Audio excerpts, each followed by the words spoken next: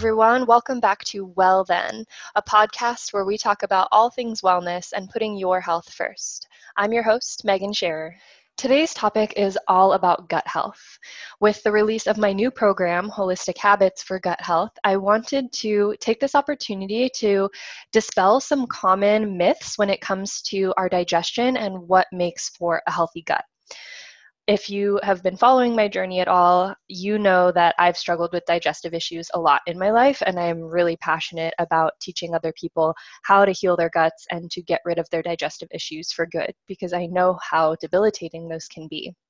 I know how frustrating it can feel to not feel good in your body, to not feel comfortable in your body, and to have painful symptoms of IBS and SIBO and leaky gut, things like bloating and gas and stomach pains, constipation and skin rashes and food sensitivities, all that stuff that is no fun to live with every day.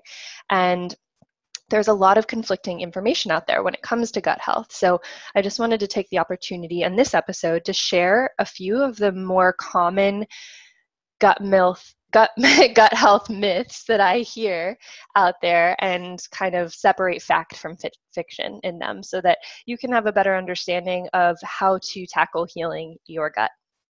So let's dive right in.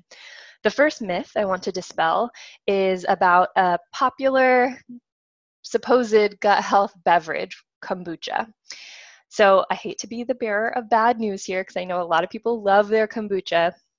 And a lot of people think that it's great for your gut health. This is actually false in most cases. The truth is, kombucha can actually be pretty harmful for people with digestive issues, and it really should just be considered a treat at best. There are several reasons for this. Number one is the sugar content. So kombucha is basically fermented tea, and the way that it becomes fermented is taking black or green tea, mixing it with yeast and sugar. So a lot of bottled kombuchas and even homemade kombuchas have high sugar content, which in itself can be inflammatory for your digestive tract in that they feed the pathogens that are in your gut that are often causing digestive issues, bacteria and viruses, things like that. The caffeine in the tea itself is also a bit counterintuitive because it is dehydrating and can lead to worsening your constipation if that's one of your symptoms. And then the carbonation, the bubbles in the kombucha, can worsen or cause bloating and gas in people who struggle with those symptoms. As far as the probiotics go in kombucha, which is the reason that most people say it's good for you, the amount and the types of strains are typically pretty minimal, and you'd be much better off getting your probiotics from probiotic-rich foods and a diet that's really full of farm fresh produce that includes prebiotics as well, so that those healthy bacteria can thrive in your gut, rather than just drinking a sugary beverage. So if you love kombucha, again, treat it like a treat rather than using it as a gut healing beverage, because it is not. So along the lines of probiotics, another myth out there that is incredibly hugely perpetuated right now is that probiotics are like a magic cure-all and that everybody needs them. That is actually not the case. And I'll start by saying I am a proponent of probiotics in many instances, but not all. And it really depends on where you're getting them from and a lot of different factors. So taking a probiotic supplement or a product that's made with probiotics in it can actually cause excess heat in your digestive tract for some people. And they can lead to further microbiome imbalances if you're not taking the right strains for you. So let's say, for example, you're taking a probiotic that just has like 1 or 2 or even 3 strains in it, but your gut already has an abundance of those particular types of bacteria. You're just adding more of those and kind of reducing the ratio of the other strains that your body does need more of that you aren't getting now. Even though it's good bacteria, an imbalance of good bacteria can still cause digestive symptoms. So it's really important, if you are going to take a probiotic supplement, to take one that has a variety of strains that are right for you and your body. This can take some experimentation and testing. You also want to make sure to get prebiotics as well, which I go into the difference a little bit more in my gut health guide. But prebiotics are basically the food that feed the good bacteria. And like I said before, you're probably better off getting your probiotics from farm fresh produce and lots of probiotic-rich foods, as well as fruits and veggies. Taking a probiotic pill or even probiotic yogurt is not a cure-all. They are a moderately helpful supplement, but nutrient-rich foods are always your best first line of defense. So go there first, and there's a lot of other things you can do to be proactive about healing your gut. All right, another gut health myth is that acid reflux and indigestion are caused by having too much stomach acid. So this is a big one. Most people out there believe that if you have acid reflux, you have too much stomach acid. So you then take an antacid like Tums or Pepcid or something like that and think that you're making it better. This is actually not true, and this one is super detrimental. I've been there before, and I know how physically detrimental this one can be. Having acid reflux or indigestion is actually caused by low stomach acid and weak digestion. So when you're popping those antacids, you're actually making the problem worse because you're further reducing the amount of stomach acid that's breaking down the foods in your stomach and as they move through your digestive system. So instead, what you actually need to do is work on building up your body's hydrochloric acid, so it's production of stomach acid. And there's a lot of different ways to do this as well. Again, I go into that further in my gut health program.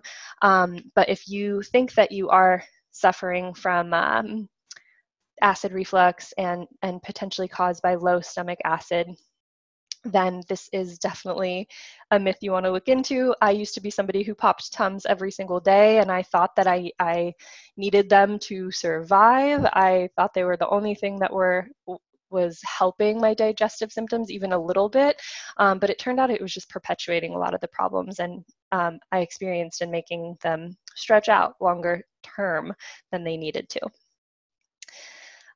One other digestive myth that I want to touch on today, I think is a really important one, is that extreme restrictions are necessary forever. This is false. So a lot of people who experience chronic digestive issues think that they have to be on a really strict diet, like low FODMAP, no FODMAP. If you have IBS, you've probably been told to avoid FODMAPs entirely, or eliminating food groups like dairy and gluten, soy, things like that. The truth is, when it comes to your diet and your gut health, there's absolutely a massive connection, and you do often have to be a bit more extreme at first in order to get well, especially if you're experiencing more severe chronic symptoms. But then, ideally, you get to ease those restrictions in order to find a new normal. So at first, while you're giving your body time to heal and reduce the inflammation that's there, repair the lining of your intestines and your digestive tract, and up your production of hydrochloric acid and all those things to get your body back into balance so that it's not as sensitive to food anymore. After that happens, the goal is to reintroduce foods again, ideally one by one, so that you can see what is still causing symptoms and what is actually okay. And you should be able to find that over time you can eat foods that once triggered you. I know for me, there were a lot of foods that I had to avoid for a long time. And when I finally did the work to heal my gut, I started to realize, like, oh, I can eat those foods in moderation when I go out, to a dinner or a celebration, or I'm traveling and I just want to enjoy myself. I don't have to worry that eating those foods are going to send me into a painful symptomatic flare-up where I'm just going to want to crawl into bed for the rest of the night.